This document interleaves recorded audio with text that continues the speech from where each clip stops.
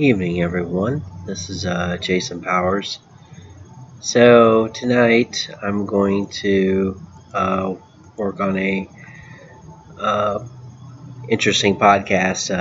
I was listening to Daniela Camboni from Stansberry Research, and she had on a few days ago a guest. I think his name's Andy Scheckman. I might be wrong with the last name, but Andy is the first name. I'll put a link in the description so we can go back over it. And it seems he goes through some interesting information and analysis, and he breaks out of a paradigm of his own thinking. He's come to some conclusions about, and he has a theory about how this is going to come about, and the people that are involved in it.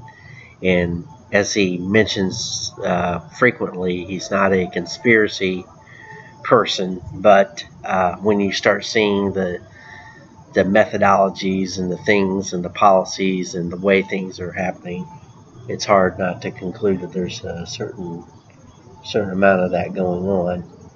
So he mentions this quite a bit. I'm going to snip out probably about 10 or 15 minutes of this 30-minute broadcast, so that's quite a bit. I'm going to try to keep it to a limited amount because I don't want to just be, her broadcast. She does good work. She always has on a lot of different people, and I think that's always important to, credit the person who's doing the work. And I will leave a link in the description.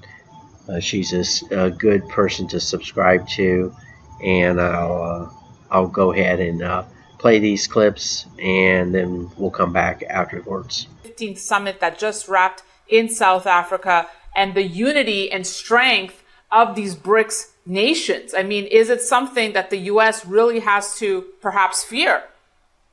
Yeah, there's a term called logarithmic decay that I've really been talking a lot about lately. I'm kind of a fan of the image, and it's imagine kind of the Niagara Falls. You're a couple miles upstream, and you start to notice the pitch slowly declining, little by little by little by little. It's like the game of Jenga, little by little by little by little, and then all at once. And where are we in this graph? Where are we in the logarithmic decay graph, or how many more blocks need to be pulled out of the game of Jenga before the tower collapses? And so I think it's really important, to realize that this is very substantial, and very, very substantial, but yet it's not something that's going to happen all at once until it does. What I mean by that is this. James Rickards, I know you know James very well, and I had the privilege of talking to him at Rick Rule's conference here a few weeks ago in Boca. And I think the mistake that was made, if any, was that we put dates on it, or James put dates on it, which got everyone excited about a new gold-backed currency coming out August 22nd. And I think he'll be proven right, but it's the timing that's always the tough one to nail down. I mean, as far as the currencies go, look, they said to all of the finance ministers, go back to the drawing board, come back and report to us next year on the merits of having a common settlement currency. To me, it's a done deal. It's just a matter of when it happens. But let's just, look a little bit at what happened during. You just hit on the main point there. So, like I said, we just saw the summit take place. They've now invited the UAE, Iran, Ethiopia, Egypt, Argentina to join the alliance in 2024. So if I can make the comparison, to a high school cafeteria, right? And it's almost like, maybe they weren't the cool kids in class, but now they've all been invited to sit together, and their dominance is growing, and their common denominator is their ample energy resources. So let's talk about the energy dominance that this group can have. So almost more than the currency they're working together, it's the energy dominance. Absolutely. It's the energy dominance, and it's also the pathways of transportation. With Egypt and Ethiopia, you're controlling the Suez Canal, and You know, you have 75% of the world's manganese, 50% of the world's graphite, 28% of the world's nickel, 10% of the copper. You have the majority of the world's oil production. And, you know, not to mention, you have a long list of natural resources, grains and soybeans and rare earths and uranium and titanium and aluminum and gold. And so this is a growing list of countries that possess what Zoltan Pozsar calls the foundation of Bretton Woods 3, commodities, things that you need in order to develop a war chest. And, you know, when you talk about the transportation, as I mentioned, you have the Straits of Hormuz covered between Saudi Arabia, the United Arab Emirates, and Iran. You have the Suez Canal with Egypt. You have the Straits of Magellan with Argentina, and a very large portion of the Eurasian landmass with Russia, China, and Iran. These are very formidable foes that represent the 5th, the 10th, the 11th, the 18th, and the 23rd largest economies in the world, the 2nd and 3rd largest nuclear arsenals in the world. I mean, go on and on and on. These are not something to take lightly. This is a very formidable alliance that is being built methodically. I do want to mention one thing, you know, and a lot of people push back about, well, you know, China and India don't like each other, and they've been fighting forever about, you know, Kashmir. And there was an article that I read that really was being ignored by the mainstream, where it came out and said that Xi Jinping and Modi met on the sidelines at the meeting and had agreed to direct the relevant officials to intensify efforts at de-escalation of that area. And to me, when you look at the relationships that are being made for mutual benefit, like, for example, between Iran and Saudi Arabia, rectifying their relationships between Iran and Iraq, rectifying their relationships where there's a railway built between the two countries or embassies built in Saudi Arabia and Iran. My enemy's enemy is my friend. And to think that these things will get in the way of, I think, their one shot at breaking free from the Western hegemony is the Western media looking at this the wrong way. And quite frankly, I think you will start to see these things unfold where these countries come together. And very valid point, Andy. I mean, I'm sure a lot of them probably don't like each other within the BRICS. Absolutely. But their dislike of America erases all of that, correct? Absolutely. And look, I think you have to weigh what is the greater cost? What is the greater benefit? And it seems to me that is something that we've seen very consistent. You know, you have China going in and not only brokering peace deals around the world, Daniela, but they're also going into countries and building railways and bridges and maritime channels and gold and silver mines and oil refineries. And they are doing this in a beneficial way where everyone wins, and not to mention a shot at breaking free from this hegemony that's been going on for centuries. This is done, and I'll get to this point because I think it bears at least thought process for people out there. I am not a conspiratorialist at all. I think I'm a realist. I try to look at both sides of the equation. But let's look at two things, and two people in particular. Number one is Jared Bernstein. He's the lead economic advisor to the U.S. Administration, to the Biden administration. His topic of his thesis that has gained him, I guess, a lot of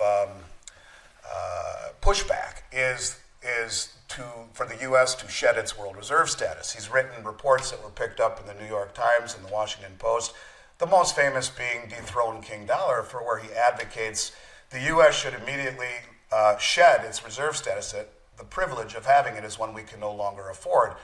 If I wanted to get rid of the world reserve status, the first thing I would do would be to weaponize the dollar, to push Russia out of SWIFT, to confiscate their assets, to not just sanction them, but to confiscate them and use them, tell them that we are using them to rebuild the Ukraine.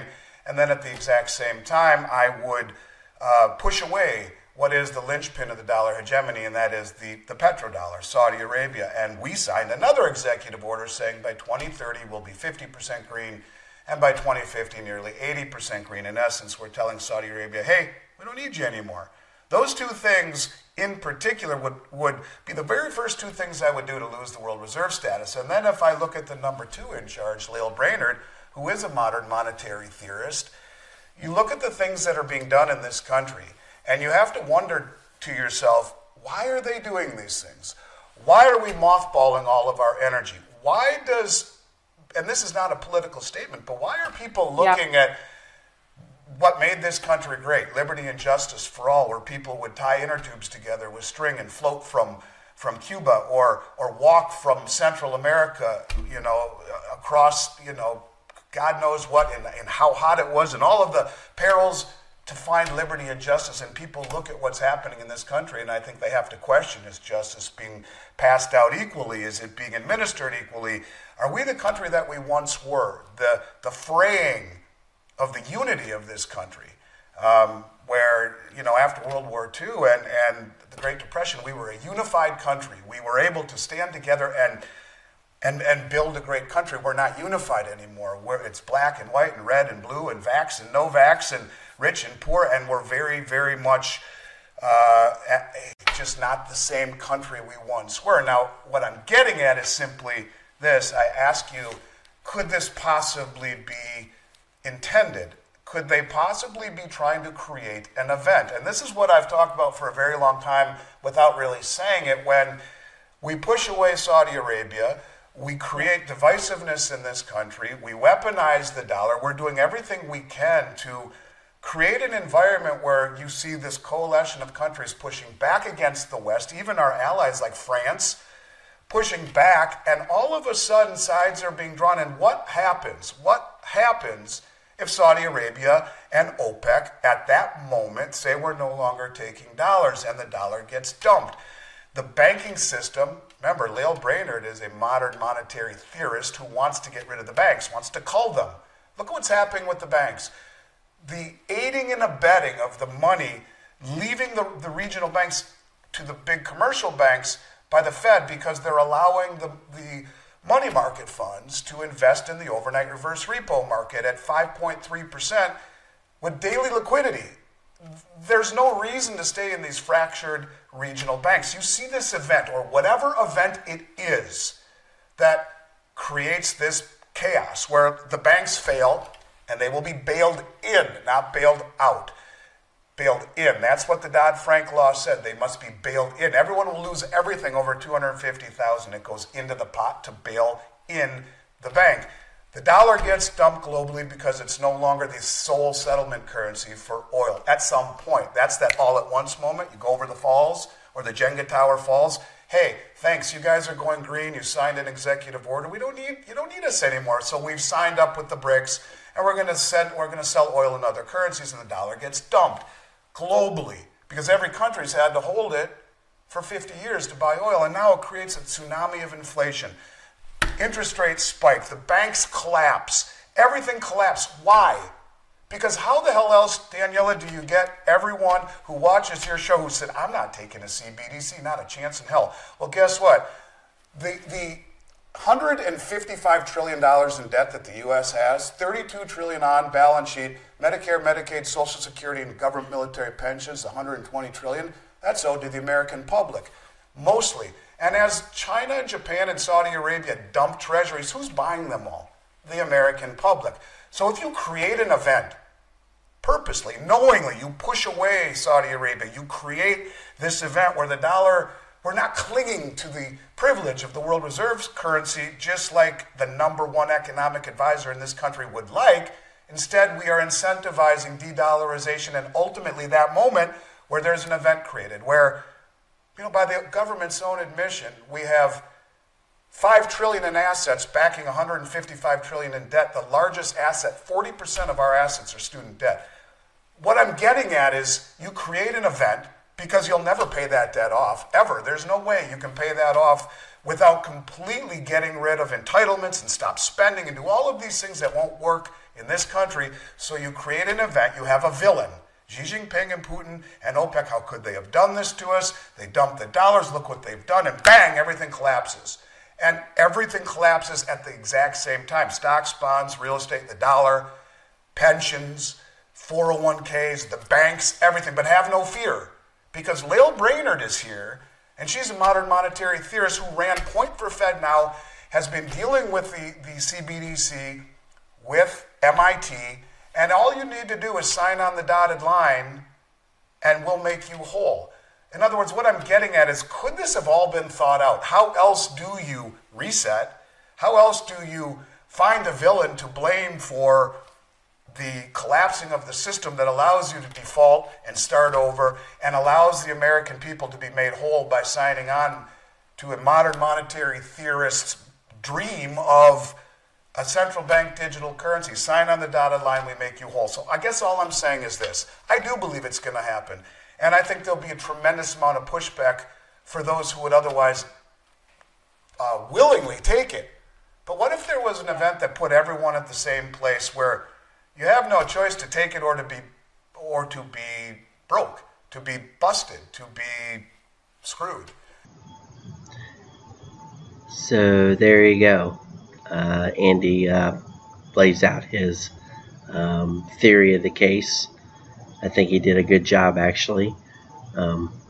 He doesn't need me to tell him that, but what I'm getting at is he makes a strong case for the conspiracy that the Great Reset is based upon. And what is so damn interesting is, yes, we will never pay off that 150 trillion. But this country has enormous assets and resources. At least if you think of it in terms of an actual country that works together to actually achieve goals such as, running its own energy sector and manufacturing policy, and stop acting like we can't do this. But we have some first of all, we have incredibly stupid, psychopathic, malevolent creatures that are running our country. We have both incredibly hardworking people, and we have incredibly lazy, unmotivated, spoiled, rotten, unaccountable. I don't know. There's more adjectives than I can think of to describe certain folks in this country who think everything should be handed to them on a silver platter, or they think that they should get some kind of reparation for their plight in life when nothing of the sort has ever happened to them. And I'm regarding that back to their ancestors.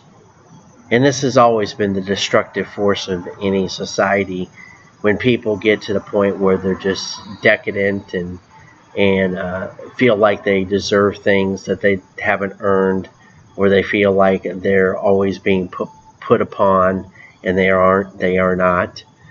And then other parts of the society is seeing these things full view, urgently telling people about this, and yet there's people that have their heads buried so deep in the sand that they'll never stop once to think about it that way.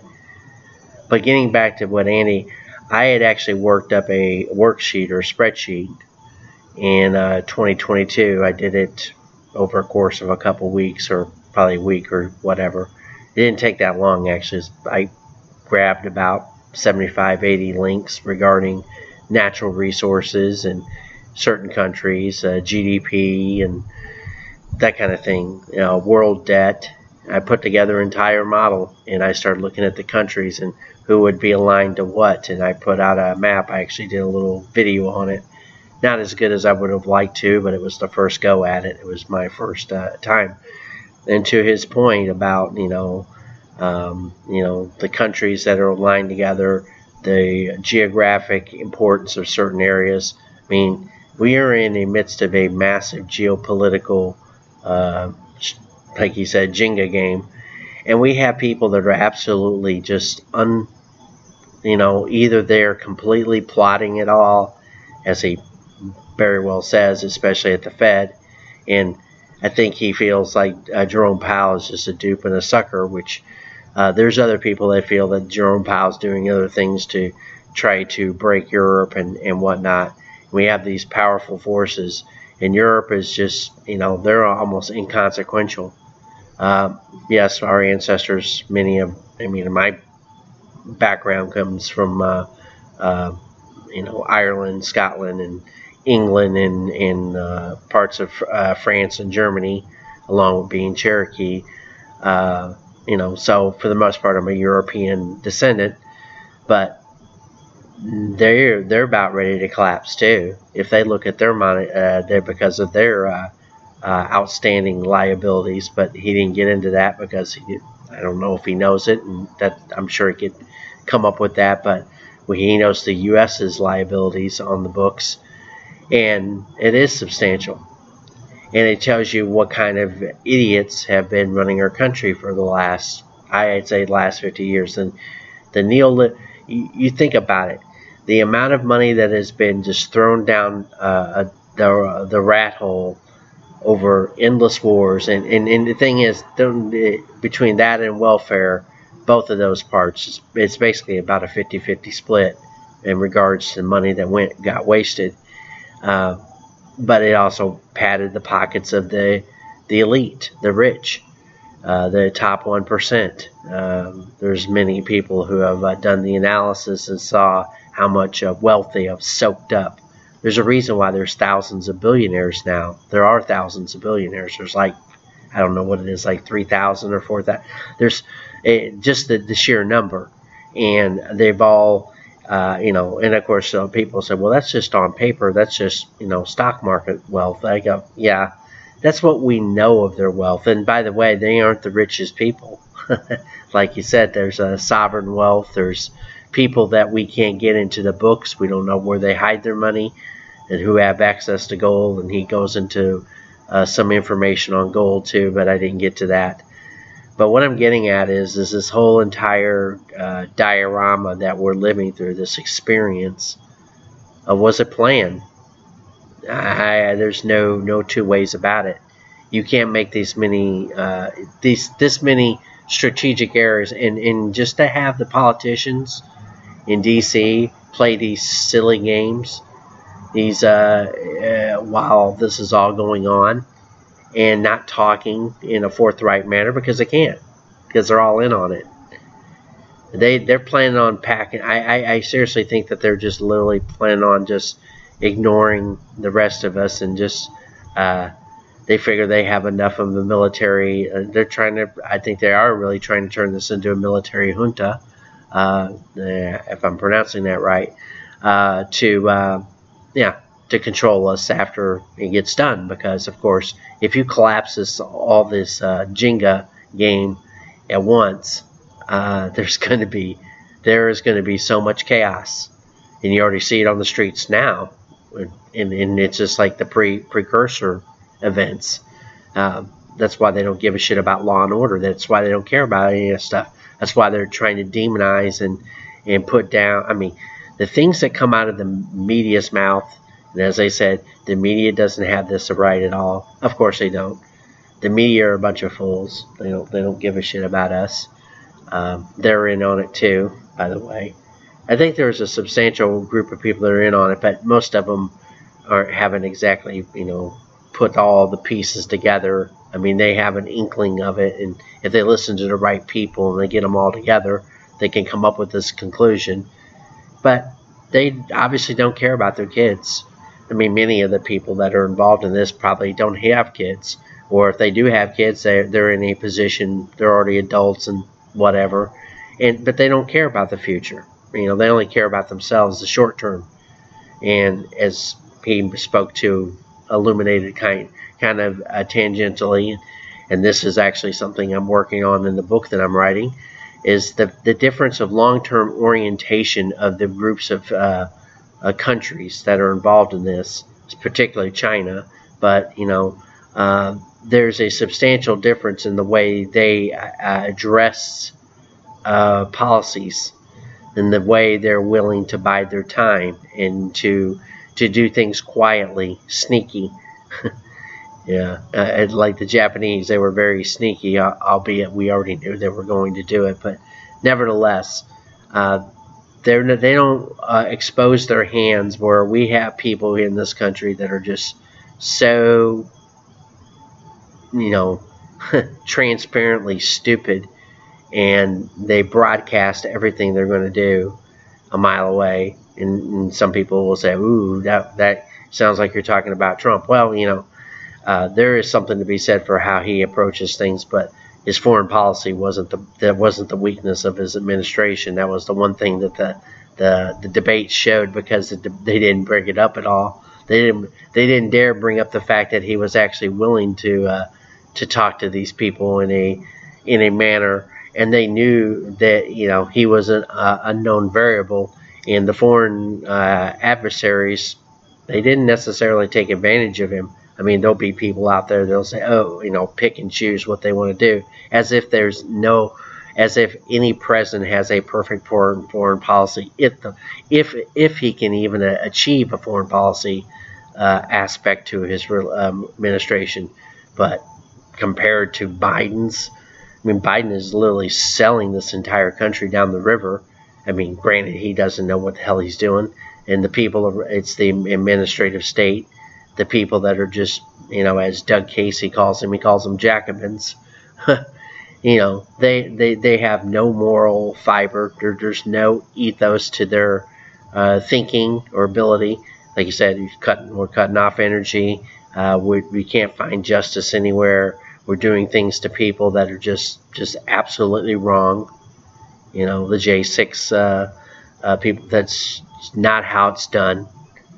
Not if you really are.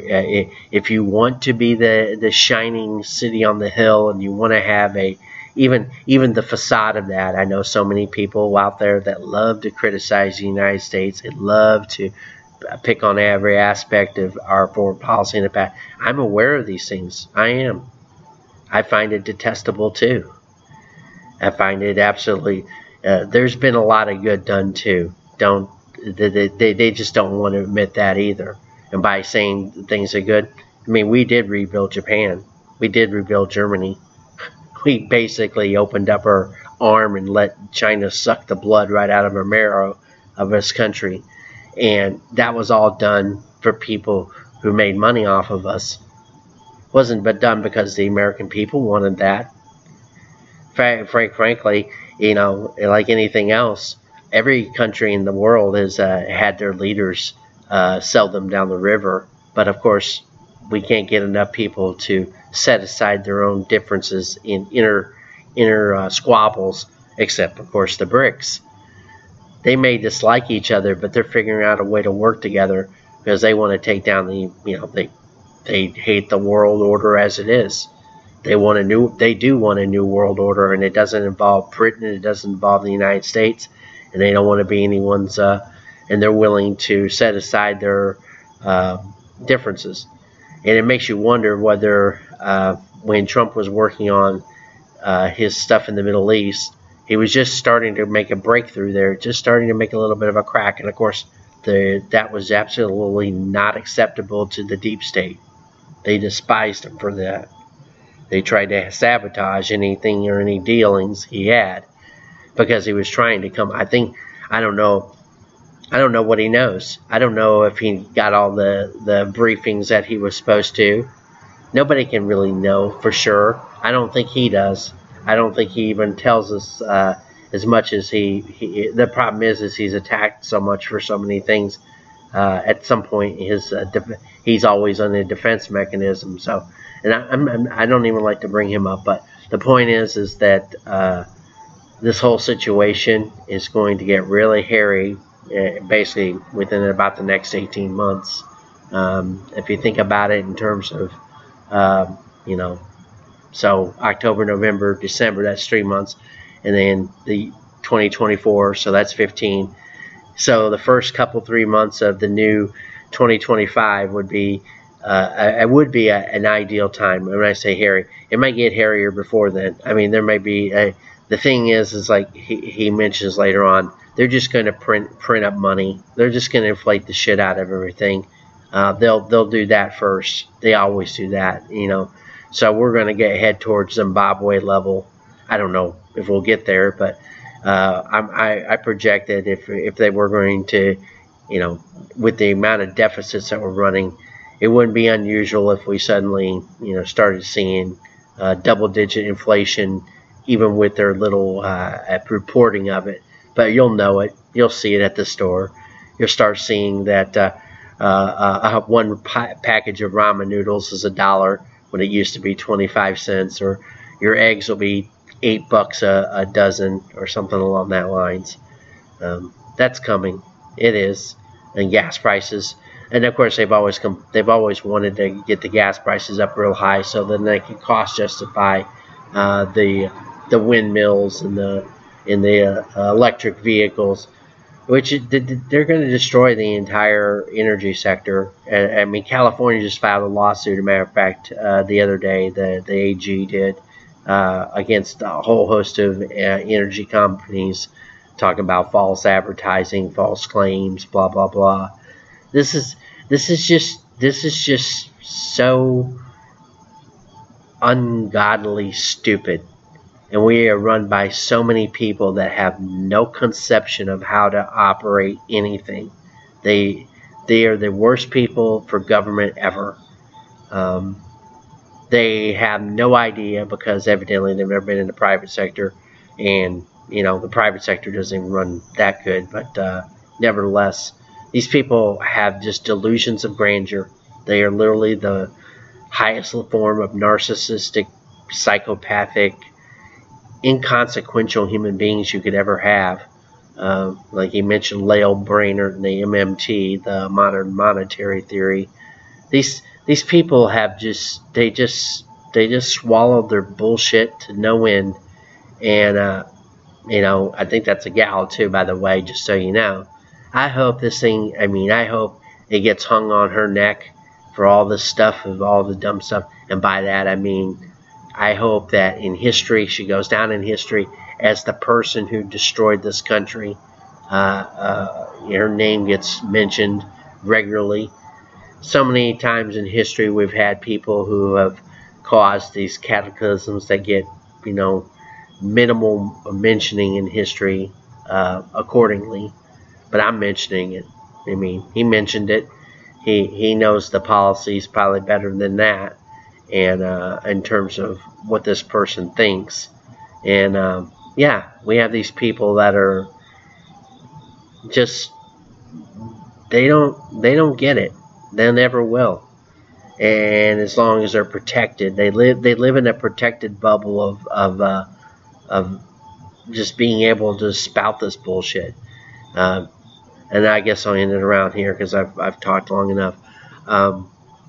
There's also the concept of, the number of people that have got hired into the Biden administration, in particular, like Jennifer Granholm. So the other day, she was caught basically lying. She hadn't divested herself from certain stocks, but she doesn't care. I could tell. She's such a smarmy bitch. I mean, I hate to say it. I'll put the link to her little testimony. It was through Claudia Tenney or whatever, and I don't care one way or another about her, but just the look on her face, and I've already seen her look when she laughs and giggles about, we're not going backwards, we're not going to do any more oil and stuff like that. And recently, evidently, she was caught. They were. In order to get across country, they were trying to basically make sure that other people couldn't operate their electric vehicles, so they could have priority, so they could prove that they can make this work or whatever. Just these people are just unbelievably just bad people. I don't know if they just wake up in the morning and kick their cat or whatever. I don't know what possesses people to be like this, but it's certainly a psychopathology that just needs to be examined. And I'm not necessarily, I'm not qualified to do it, but you certainly can tell that these people don't operate on any level of connection to reality. They don't care about people. They don't care at all, one iota. It's so obvious. I mean, and yet there's people that still hang on to these people, and they say they're good people. And, like I said, I don't want to bring them back up. But there's a lot of folks that just I wish they could understand what it's like for the common folk. I mean, I don't bring it up, and one of these days I will, or maybe I already have in some respects. But my arc of life, and it just bothers the shit out of me that these people, they just think that everybody's just rubes and they're stupid and they don't understand anything and they've never done anything. I swear, if there was any justice at all, these people would all be shoveling shit somewhere and wake up every morning and have to do a 12 or 15 or 18-hour work day and then get to go to. It's like, I mean, I'm sorry, these people need to be worked to understand what it feels like for the rest of the people out here in the world, because they have done such a damnable job of destroying this country over the last, in particular the last 25 years, but going back at least to the late 1970s. They've just, God, then this whole globalist concept is just hell on earth. The one thing that, if this country ever survives, we have to escape these parasites, and I don't care how we do it. I don't care. It has to be done. So I'll leave it there for now. God bless the United States of America, and God save the world.